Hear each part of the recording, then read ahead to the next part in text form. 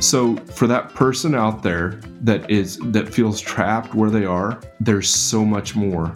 I'm going to encourage you, reach out to Jill and I. You don't have to believe the way we do, but there's freedom and fun and whatever your values are, there's that out there for you. Go get it. Welcome to Normalizing Non-Monogamy, the podcast where we interview incredible people from across the entire spectrum of non-monogamy to hear their fascinating stories. We strive to bring guests on the show who have a healthy approach to non-monogamy. However, it's important to remember that everyone does it a little bit differently, and the views and opinions expressed by our guests do not necessarily reflect our own. Additionally, we produce this show for entertainment purposes only. Please be aware that we aren't doctors or therapists. Consult a medical professional for anything regarding your health that you might learn about on the show. Enjoy! Welcome to episode 7 of Focus Fridays. We're Emma and Finn, and if you're new to the show and this is your first time listening, this is not our normal format. We typically interview people and have them share their story about navigating and exploring non-monogamy. This is a different episode. It's specifically topic-based, and today we're going to talk about shame a little bit more. But before we do, we just wanted to remind you that if you're looking for the other 9 parts of this 10-part Focus Friday.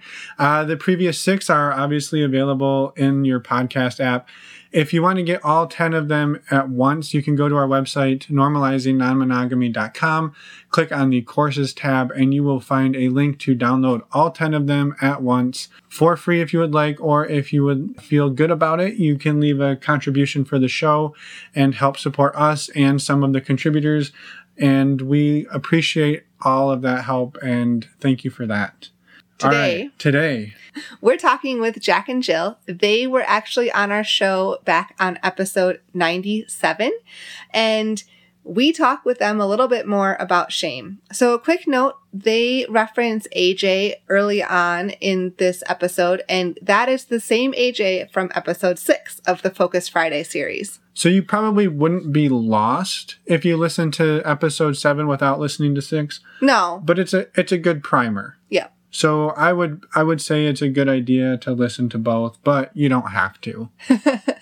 I think that's it for now. Let's go talk to Jack and Jill. Again. Oh, you can find show notes and all the links that are mentioned for resources mentioned in this episode on our website, normalizingnonmonogamy.com. All right, let's go. All right, well. So, I know. Here we go. Okay. Total disaster. So. Thank you. Well, table. Don't touch the table. Thank you, Jack and Jill, for joining us again. We're excited that you were, willing, I guess, and excited as well to come and share some more of your journey with us, specifically around this topic of shame.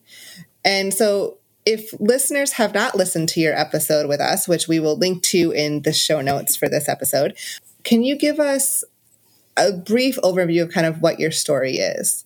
Yep, you bet. I'm Jack. And I'm Jill. And we are Jack and Jill. So we come from a conservative Mennonite group that is very shame-based in the way they use shame as we move out of it. They use shame to control the participants of that system. And as a child, there's really no way out of it. And that would be normal to the way that, as I listen to the way AJ talks about it, your parents give you your dogma and you go with it. But we left that 6 years ago, and it's been a journey. We didn't realize that we were leaving shame at that point, I would say. We jumped into another church system soon after that, and it was just as shame-based. It was a new sandbox, but different rules. So we had to learn those rules over. And I would say that the second church system was just as shame-based as the first one, but it was enough different. And there were some freedoms in dress, things like that. So in where we were born and raised, I of course wore full dresses, home sewn dresses. I wore a head covering.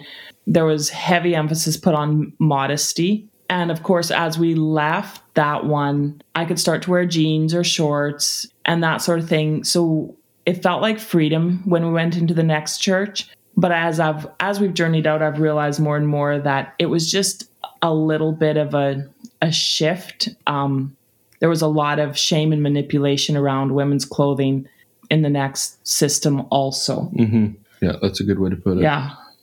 And so I guess what did that shame... Well, first off, before we get into that, where are you two now? In our bedroom. Yes. And that was the episode. Good answer. So a year ago. Where are we now? Where are we? Swingers? What do you call it? I don't know what we are. Okay, you're talking about belief-wise? No, yeah, as far as, I guess, what is you said you were born and raised in a very, conservative Mennonite community, and then you moved to another conservative religion, and then you moved out of that. And so It's been a process over the last few years of moving out of that. And I guess just in general, kind of what your relationship and beliefs, if you want to share that, are at right now. So a year ago, we didn't know what the lifestyle was. We thought swingers were the Austin Powers type, like keys in the jar and big gold chains things. But that was a whole process in itself. I'll speak for myself. You can speak, Jill.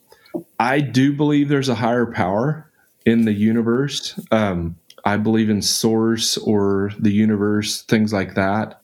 So I guess agnostic, maybe. The whole Bible thing, the whole religion thing, I've put those beliefs off. I do believe in manifesting what we want, what I want, but I believe that God, if there's a God, I see that in other people.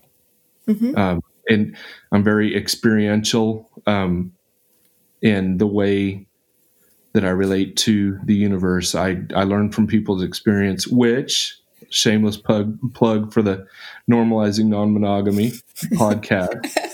Thank you. I absolutely love hearing everyone's experiences. I can't wait for y'all's episodes to come out. So, Jill? So for me, also a year ago, I said I was going to quit apologizing for being a spiritual being. And I still don't know exactly what that means, but I'm a lot like Jack here, that I believe in a Godiverse, the universe, but we're just rolling these days. Mm-hmm. Happy to be where we are, living a great life outside of the constraints of shame. Mm-hmm. Yeah. Not completely. AJ was so clear on that shame is something we're never going to. I think I've had very much the idea that I was going to somehow get completely shame-free, and just coming to a place where I recognize it isn't something, it's actually necessary. It's not shame-free. It's just shameless. So I just keep working from that angle, accepting myself more fully in my passionate, diverse, feminine, somewhat crazy self. Totally crazy. Oh my God. And you've started exploring non-monogamy too, fairly recently. Yes, we started thinking about it last November. Okay. And that was due to just seeing a lot of unethical behavior in ourselves, but in the religions around us. I've been passionate about sexual health and wellness for a long time, for years, like long before we ever left the church we were born and raised in. I really hated to see the abuse that was always going on, the darkness that surrounded, and the control and the manipulation around our sexuality. And so as we've moved out of the constraints of religion, we've done a lot of talking about how has religion formed boxes around our sexuality, and how has it created the darkness that you see inside of religion. And so it came out of that.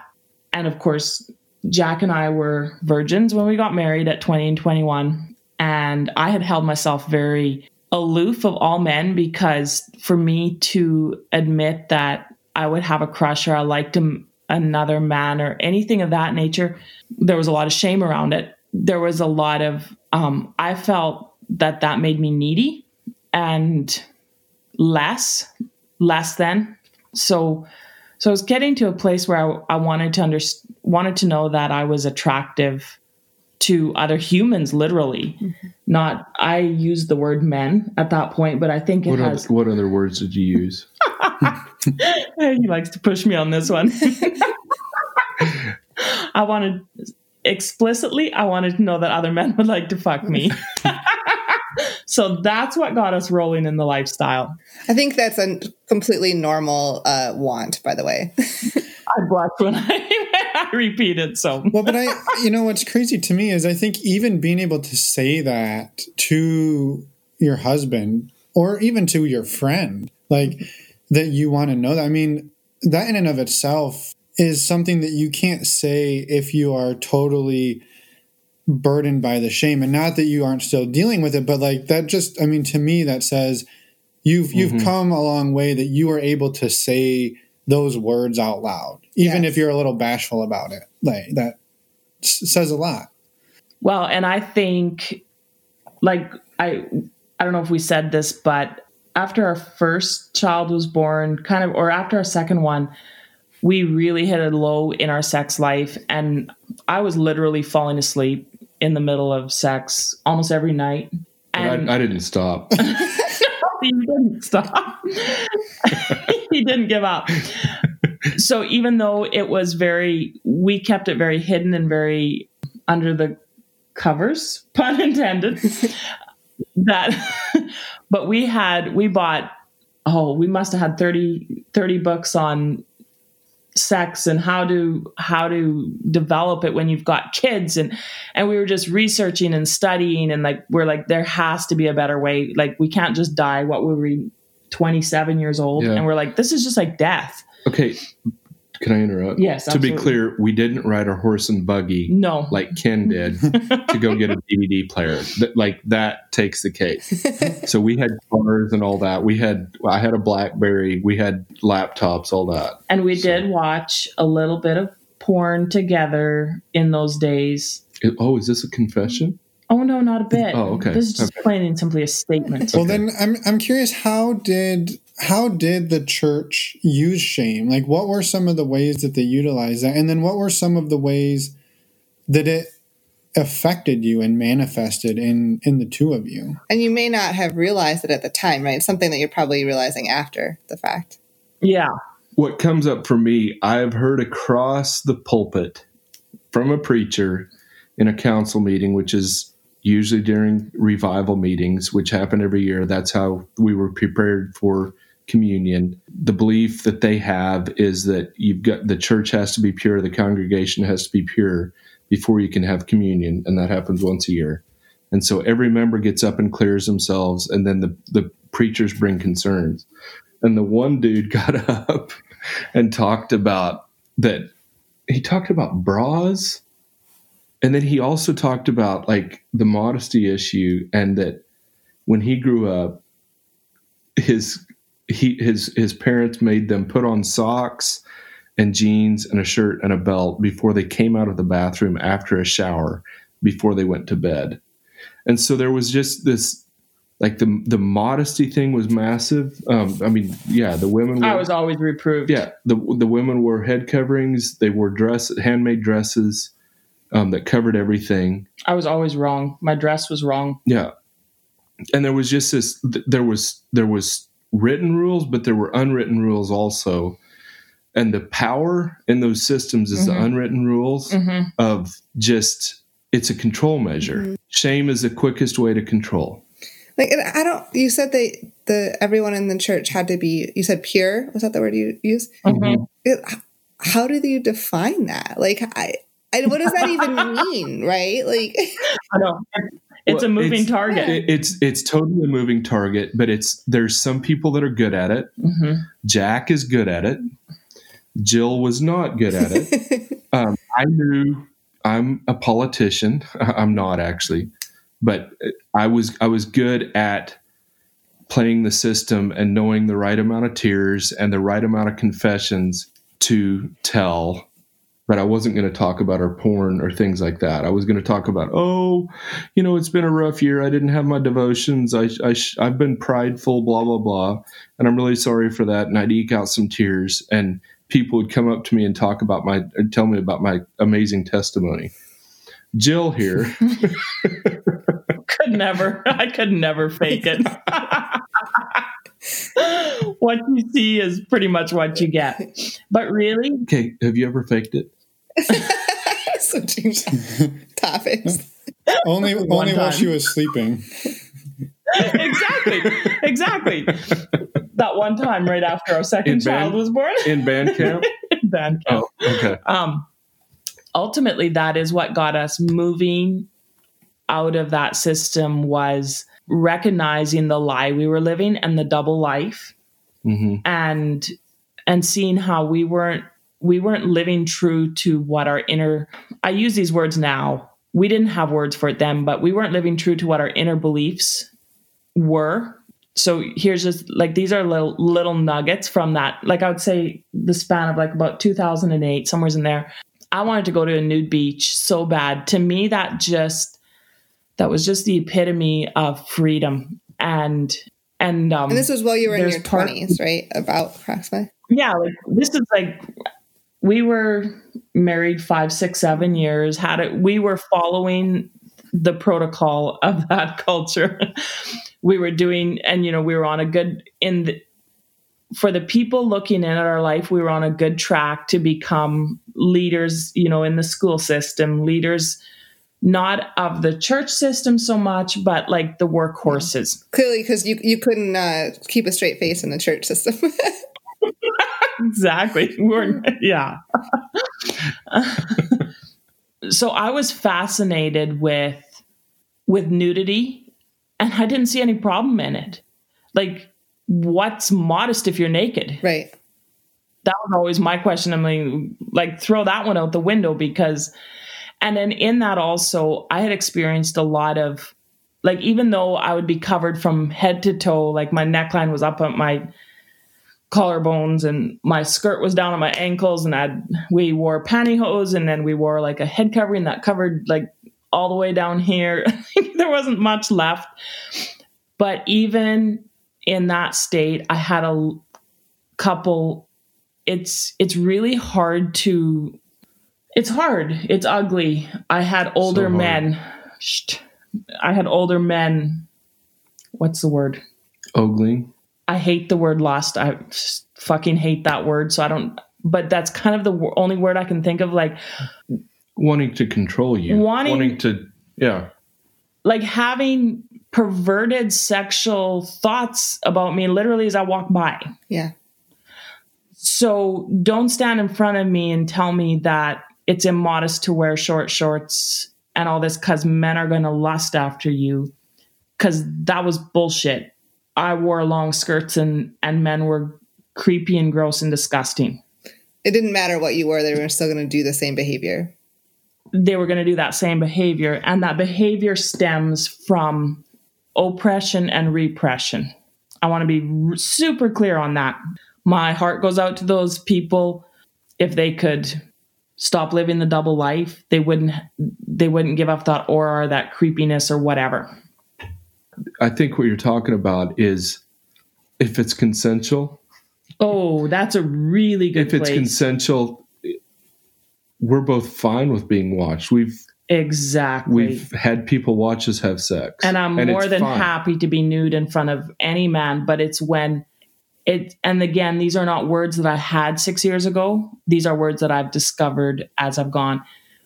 But I could probably walk more confidently in front of those exact men today, perfectly nude, than I could fully covered up, because there was just an aspect of shame in my covered upness, if that makes sense. So while we were forced, you know how it is in those religious cultures, like it's put on the women that we keep our men pure by covering ourselves. Right. So we carry a lot of that shame, so then men do exhibit that behavior, and please, I want to be super clear, I am not man bashing here.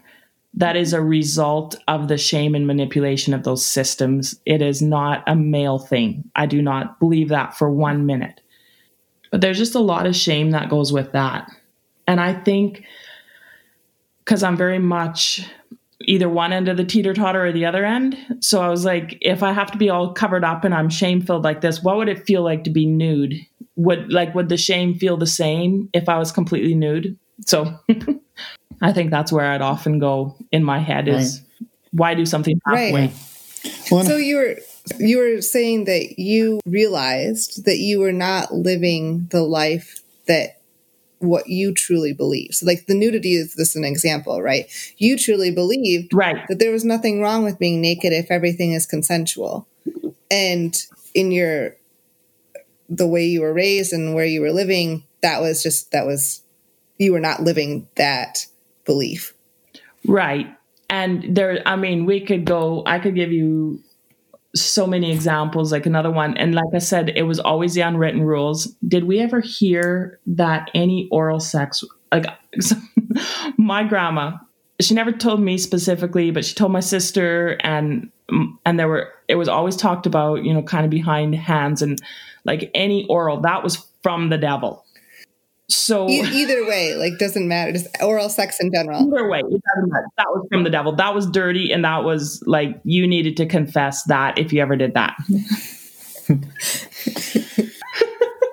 Yeah, we went there multiple times to confess it. No. So then you're always left with these questions. Between Jack and I, oral was great. But then there's always this question, well, like, did we cross a line that's sending us to hell? And then I would, in my brain, I would kind of do the backward step thing. And I'm like, how can this be wrong? And we kiss. Why would any other body part be different than another body part? And so I'd throw that one over my shoulder and I'd keep rolling. But it's through that you start to question everything that you do behind closed doors, and you hold it up and you say, why is this a big deal? And if it isn't a big deal, what does it mean? What does it say about what I'm believing and what I'm living? So, we were reading every good book we could get our hands on that taught us about sex. We were watching some porn, and it just made our sex life fabulous. Amen. Hallelujah. And I stopped going to sleep on it. and so then you keep asking, like, if this can be so good, how can it be so bad? Yeah.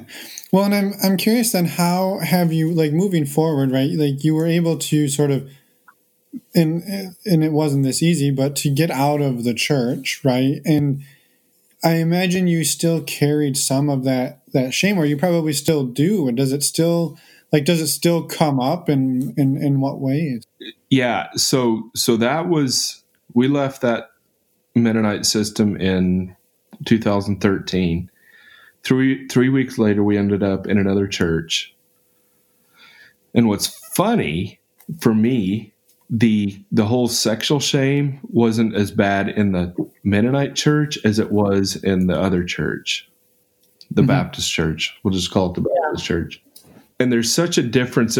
There's a spectrum, just like in every other lifestyle. There's a spectrum. My family was my mom and dad had a good relationship. They had a great sex life. I don't know that. They didn't talk about it, but they had a great physical, emotional connection. That's how I was raised. And the innuendos that would fly around our family table from little on up they're still hilarious. And we still have that relationship with them, even though they think we're going to hell, even though they set us at a separate table. I think Ken talked about the shunning. We've experienced that. They won't set us at the same table. They won't shake our hands, things like that. Although we've worked through some of that. Where was I going with that? the Your part shame of that you felt in the Baptist world. the Baptist world, they would, like, any innuendo, like, I mean, you hear me, I'm just popping off dirty jokes all the time. I'm just innuendos all the time. And I'd do that and they would just like stony face. I'm like, oh, okay. This is a different card game that I don't know the rules to. And so I'd shut myself down. But what happened, I went very, in that, so from 2013 to 2017, I went very unethical in my behavior. The term I used in that system, in the Baptist system, was I was living in sin, air quotes. But now I look at it in the things that I was doing, I'd do again, as long as Jack and Jill are okay with it. Consensual. As long as it's consensual. But it was very unethical in the way that I approached those things. So that was a really interesting, like, the shame for me. I would say that I had kind of made peace with where I was at in the Mennonite world. But then when I left that and the Baptist belief of, once you confess your beliefs, then you're saved. Like, you're good. Your eternity is secure. And that I took that, and I had so much emotional pain. I don't know that AJ talked about emotional pain so much, but I believe that when we have emotional pain that we haven't acknowledged, that we haven't been in therapy for, or anything like that, we're going to act out in some very unethical ways. And I did that. I lived a double life. There's a part of that too in the Mennonite world. You have to live a double life. There's so many written and unwritten rules that you have the church persona and then you have the rest of your life persona. And I had that down to a fine art, hence the politician thing of acting pure in one setting, but as long as my church people weren't around or anything like that, I'd be a total different person. And that shame cycle has been really tough to break. And that is one of the most healing things for me. Jill, you can speak to it yourself, but the lifestyle has been so incredibly healing for me that we're experiencing this together. There's another person that knows, my lifetime partner knows what I'm doing, what we're doing together. And that has been, another shameless plug here for the lifestyle. For us, it has been one of the most healing things ever. Is it also a great way to uncover more shame? Hell yes, it is. Yes, it is. So, Jill. Can I? So, no, you can't. I'm going to anyways because I'm free. So we went to Desire last April, and he's always, and especially when we came into the Baptist world, men are, the term perverted is used. And it's another term that I just hate because it's so shaming. It's so shame filled. And, so I think AJ said this, but shame is something, guilt, you feel guilt for something that you can change. If I backhand Jack here, I should feel guilt for that. And it's something. Is it a jack off? Totally. And I can apologize and I can change that, right? But shame, the sensation or emotion of shame is for something that you can't change. Like, for example, a kid going through puberty and he gets hard, he can't change that. Like, that's just, but there was intense shame around that. And so Jack here was always, a lot of men are, the term perverted. You're just perverted. If you even notice another woman as she walks by you, that you're perverted. If you ever, like basically, unless you're living under a rock, men are just perverted. And to go to Desire and to watch Jack recognize that he wasn't this monster that was just because there was naked women around. I mean, Emma, are you okay with me speaking like this? Okay, we're not bringing up the 14 orgies. Okay. No, I'm good then. I'm good. You're such an idiot. But to watch him heal and recognize that, you know what, I'm not perverted. Like, I'm a normal human.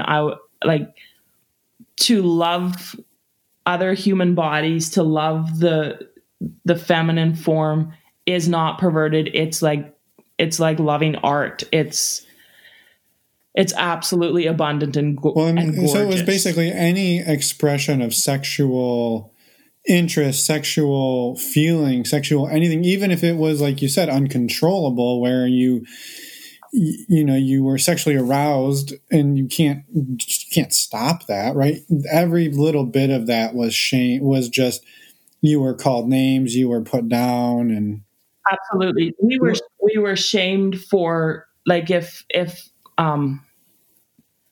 I know I had a friend who was absolutely stunningly beautiful, and so we were never allowed makeup.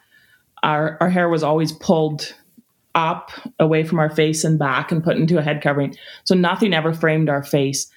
And she had very beautiful coloring, and her cheeks would blush. And she was always shamed for her pink cheeks because she would get asked over and over, "Are you wearing makeup? Are you wearing makeup?" So these were things that bodily responses that we had absolutely no control over. Like, they were given to us in our DNA. You know, some of us, our hair was, my head covering always fell off my ears and my ears would show. And that was shameful because your ears shouldn't show. My head wasn't shaped right to hold the head covering right, so that my ears wouldn't show. You know, and if girls had big boobs or a big butt, they needed to keep that covered, and that was wrong. And they had no control over that. Like, your body is the way your body is.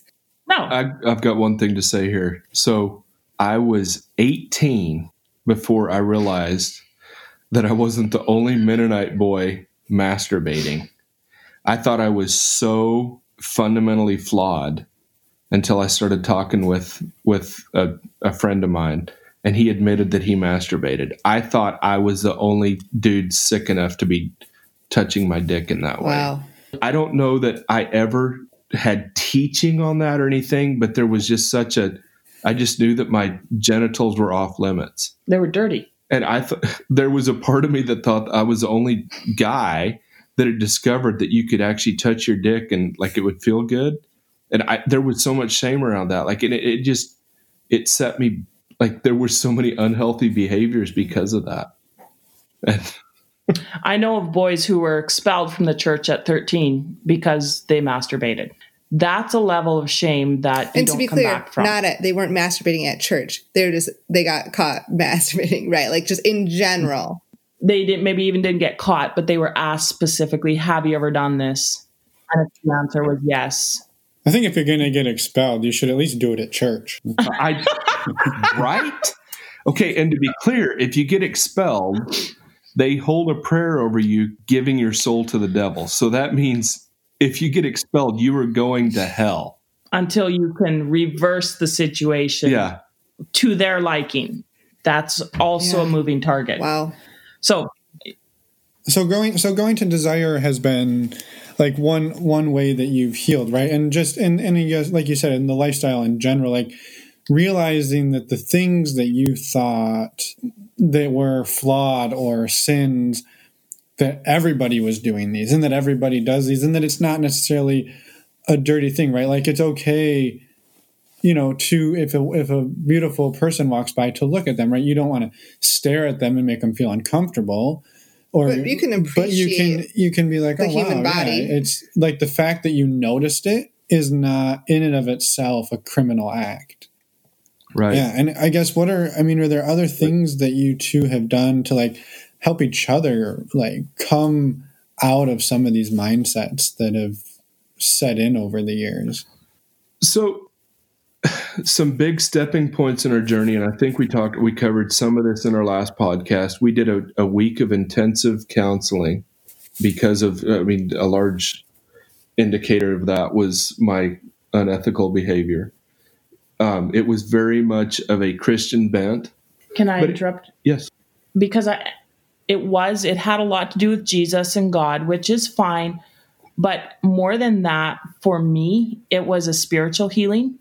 And like I said at the beginning, I know that I'm a spiritual creature. I don't know exactly what that means, but it was a spiritual healing, which is something I don't have this figured out or thought through well yet.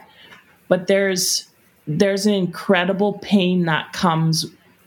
Like, I think that kids should be allowed to grow up and experience their spiritual growth without shame and manipulation.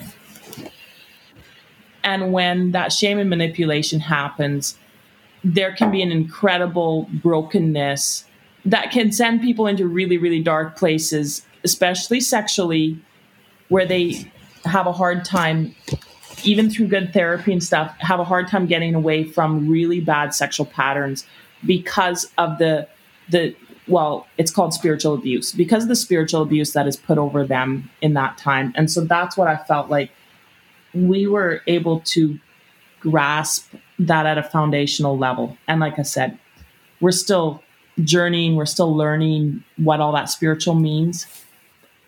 But we were able to make peace with a lot of our past spiritual hurt and go forward from there. So you take it. Yeah, so there was that intensive counseling. That was a big milestone in our journey, even though there's a lot of the Jesus and the God thing that I wouldn't agree with anymore. But it was a healing part. Mm-hmm. And it was, I love, the shame thing really hits me deep because that's what we've been journeying through. Jill, you talked before about reconciling your internal beliefs with your external actions. That's been a big thing for me. So there was that intensive counseling, and then we've been through a experiential personal development seminar that gave us, there's closed eye processes dealing with our past hurts and all that. And we all have that, whether it's parents, whether it's religion, there's a lot of opportunities as humans to be hurt. But then this seminar gave us tools for our present, and it gave us a purpose. It's a way. It's not the way, capital way. It's a way. That's been our path, and it's helped. Mm-hmm. AJ talks about get a fucking counselor.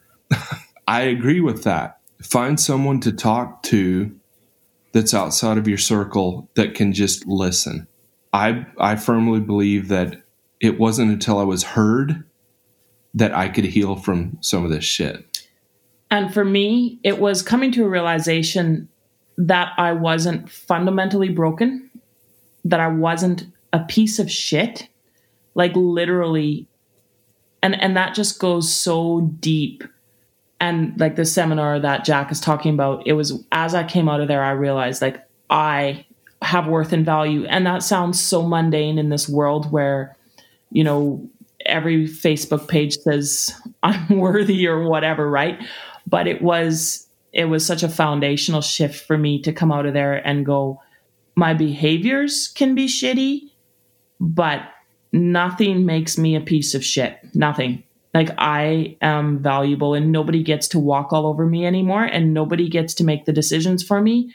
And I am a woman with my own power, a brilliant mind, and I'm not going to settle any longer to be belittled by shaming, whether that's clothing or, people making sneering, snide comments about my clothing. And it has dramatically changed how I dress going out in public and going back into our church worlds when we have to go back and visit every once in a while. I go back with confidence. Yeah, that's amazing. And I think something else that is kind of important to highlight here is that you two have been going through this together.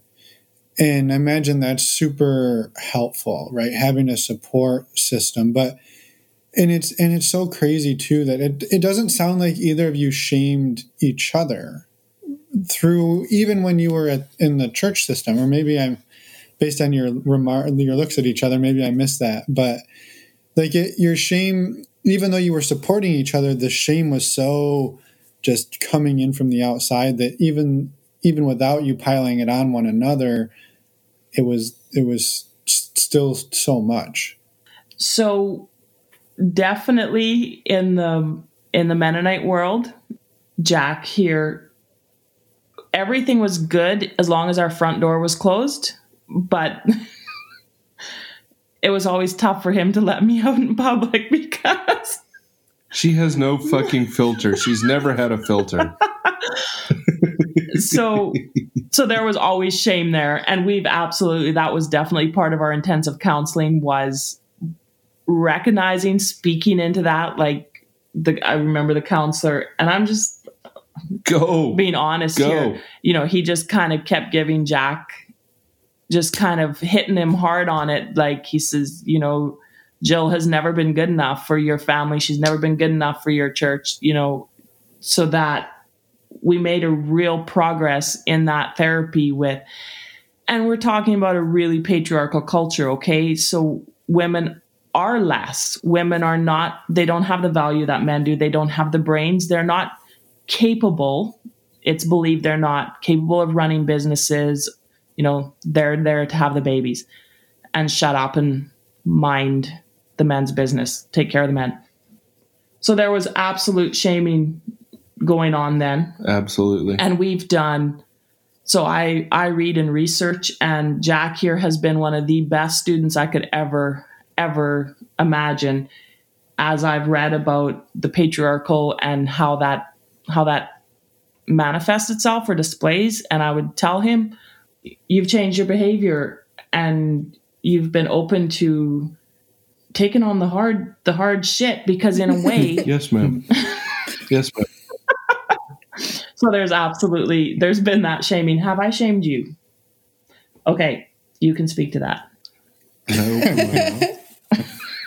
No, you can answer that fucking question. I'm not answering that. I will say, being raised in a patriarchal culture, it's kind of like racism. Well, I'm not racist. Well, no, I'm the most non-racist white privileged guy you've ever met. My school had no other colors than white in it. So it's been interesting as a man in this to work through that, because I was raised that the women put on Sunday lunch. When Sunday lunch was over, the men would go sit in the living room and the women would pick up the dishes. I'm going to go as mundane as washing dishes. I had no concept of how to start a dishwasher. So like that's how fundamentally like non-education. So it's been an interesting journey for me to realize that, you know what? No, this isn't us versus them. This isn't a man versus woman thing. We all have equal value. We are all humans, no matter our gender. So it's been interesting, and it still pops up. The control is an issue that I have. I still have that. It is something I'm going to work on for the rest of my life, because there's things that just go over my head, and I have to be reminded to not be a patriarchal douchebag. So yeah.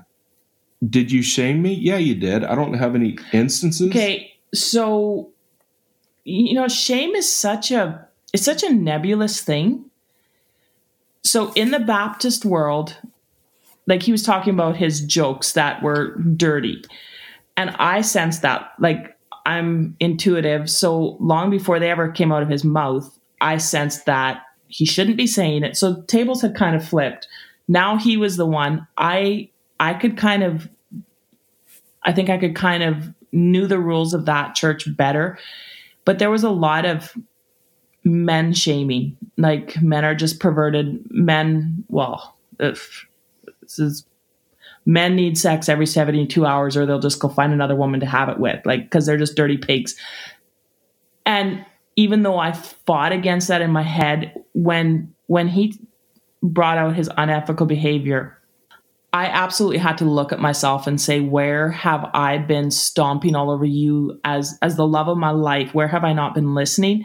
And that is where I feel like subconsciously, or like almost as a manipulative thing, in hopes, because here's another part about shame. It's always, what will people think?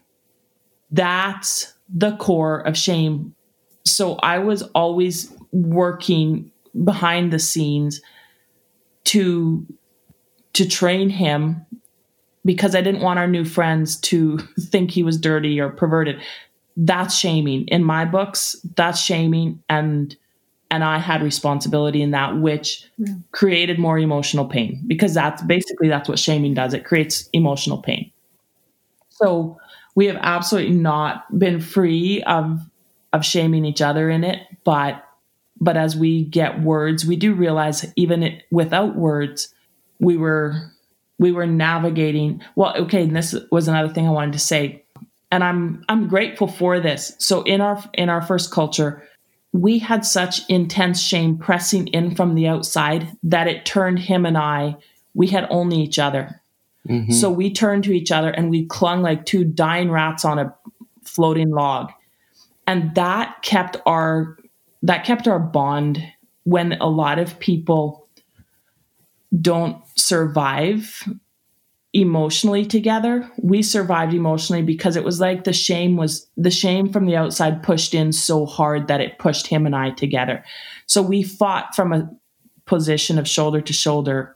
And I think we became accustomed to that, just because we faced so much shame in our first world directed at our home. Yeah. And I'm just going to I'm in a shame cycle, shitstorm of shame, as Brene Brown says, right here, right now. Like we've been doing lots of talking, and I actually did something called cranial sacral therapy the other day. And I think it went really deep into my subconscious, and I've been experiencing a lot of shame around our lifestyle choices. And how do I know it's shame? Because every time I think about doing something, going to meet up, hanging out with our new friends, what will people think? What if people found out? What will people think? And that was actually going to be my very next question, was, have you felt shame in like this lifestyle journey? Because a lot of reasons, but due to also what you experienced in your past. Absolutely. 1, 2, 3. Absolutely. Yeah. And I don't think we're nearly through the subconscious shame yet. One of the key takeaways I had from listening to AJ's 7-part shame series, and then also the audio that you shared with us, is that you don't get over shame. Mm-hmm. 2 weeks ago, I would have tried to sell you on the point that I'm free of shame. And I realize that is one of the greatest gifts that AJ's given me. Thank you, AJ. I hope to meet you someday. In that I still have shame, and it's okay. I'm learning how to manage it better. I'm learning how to verbalize it, and I'm so grateful for that. Yeah. Just because there's shame doesn't mean I should stop, or that I'm doing something wrong, or that I'm flawed. Shame is part of the human evolution. For me, that's been a big thing in this all. And just to hold space. I'm thankful for guilt. I'm grateful for guilt, because one of the big foundations that I have in my belief system is unethical versus ethical. Am I hurting someone else by my actions? Namely Jill. And if I'm not hurting myself or someone else, like, full speed ahead. I'm an extrovert. I'm a flirt. I get myself into situations that I have no clue how I got myself into them. But as I look at that all, am I being ethical in it? And that's a great guideline or boundary, whatever you want to call it, for me in that. And it's so funny. The shame responses it's like the lifestyle has magnified that for me.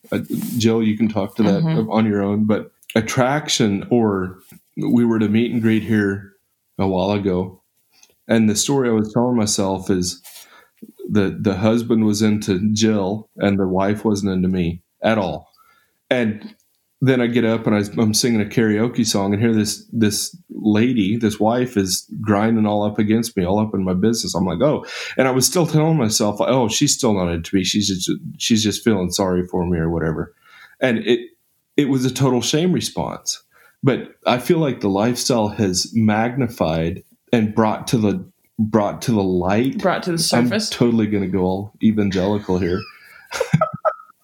And I'm going to use those terms, but it brings the subconscious to the conscious. And I'm so thankful for that. And it makes me a more complete human. Yeah. Yeah. And I think for me, like I said, I feel like I'm currently experiencing a lot of shame. So and maybe it's because I've been researching it. So I've just plain and simply been bringing up a lot of backwash from the subconscious into the conscious. That could be too. But I think I've made mention, like, I'm passionate about both male and female learning to live, throwing off the words that religion and control and shame have laid on them, whether that's perverted or slutty or, it's time we redeem these words and make them awesome again. Because to take away our sexuality, which I'm going to reference Nadia Bolz-Weber. She writes a book called Shameless.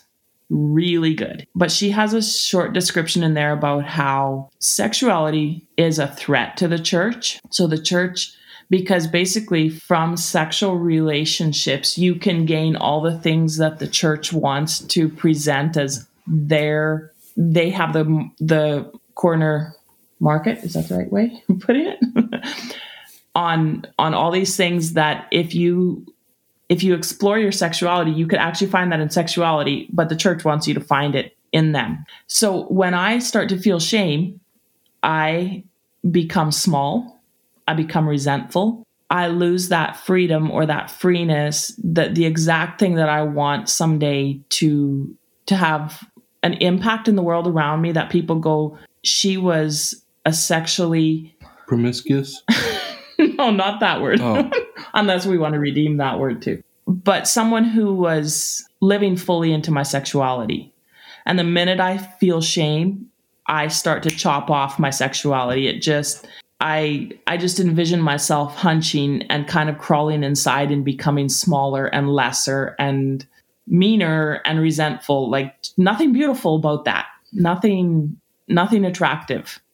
Everything you both just said makes a lot of sense given what your life journey has been, right? And that said, a lot of people out there experience shame with the lifestyle or with non-monogamy, no matter what their background is. So, I mean, I know we have, and our background is very different from yours, but like it's so helpful to know that it's always going to be there, and that's okay, but it's how you manage it and how you acknowledge it and sit with it and, like you said, give space to it is what's important. Yes. Yeah. Well, I guess, we could sit and talk for hours about this. Is there anything that either of you kind of wanted to, sort of final thoughts and that you would like to leave people with? And not that they're your final thoughts forever, because I'm sure this won't be our last time on the recording with you. No, you'll be back. Yeah.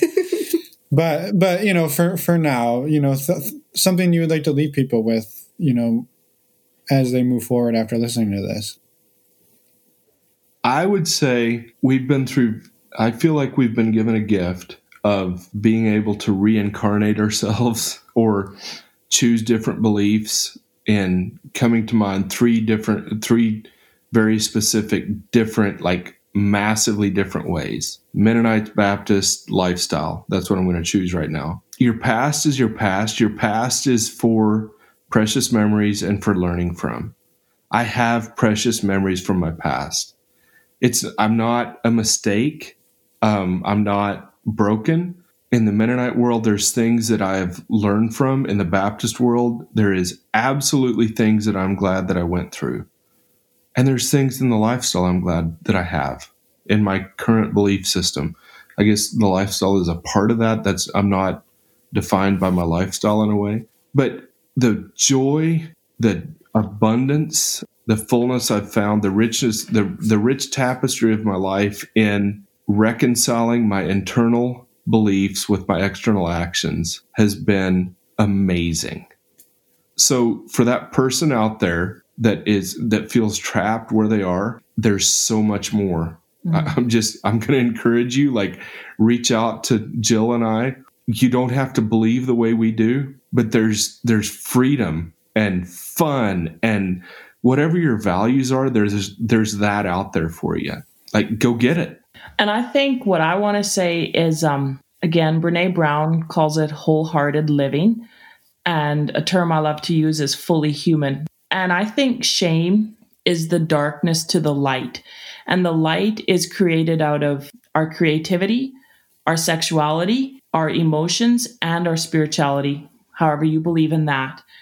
And when we start to live wholehearted, we're going to come up against the darkness, shame. And yet, if you can just lean into that shame, bring those 4 things that I mentioned, your creativity, your sexuality, bring that all in and speak verbally out loud to your shame. It absolutely dissipates. When I start to go into a shame cycle, I just say it out loud. I am feeling shame for, and I name it. And it takes away all the power of that shame. Because it's like a gremlins in your mind. The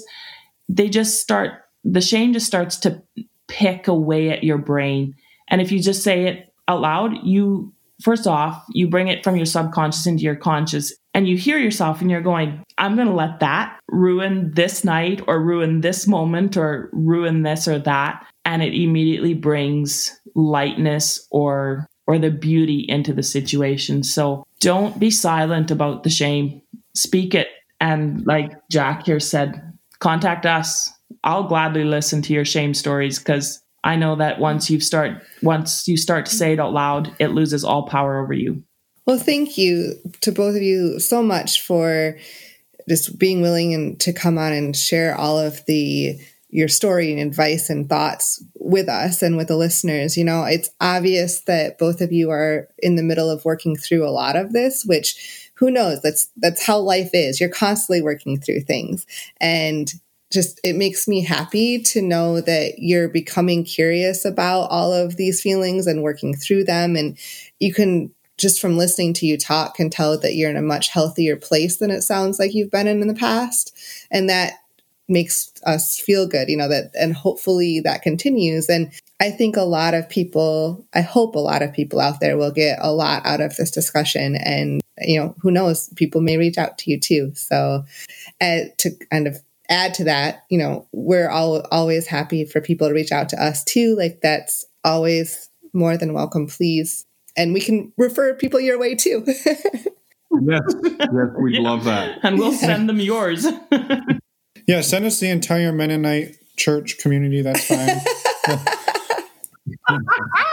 We'll take them all. So, well, again, as Emma said, thank you, and we wish you both the best of luck, and thank you for all you've contributed to, this community, and we're super happy to have met you, and we can't wait to talk again. So, yeah, have a wonderful evening, and we'll be in touch. Thanks for having us on. Thank you so much. And we're back. Thank you to Jack and Jill for coming on the show and being vulnerable with us and talking about a topic that is not always easy to talk about. Yeah, and they've done it twice now, and so thank you to them for their contributions to the show. And we're excited for everything that they're willing to share. It's amazing, and they're doing great work. Yeah. So next Friday, we have another Focus Friday episode for you. And this one will be on navigating sexuality with Angela and Bradford from the By the By podcast. I think you mean the Pots and Pans podcast. I forgot about that. Okay, you'll have to stay tuned and listen next week for that joke. That's a good joke. That's a forecasting joke, Yeah. foreshadowing joke. All right, we will see you guys in a week with the Pots and Pans podcast. Bradford and Angela. Thanks for listening.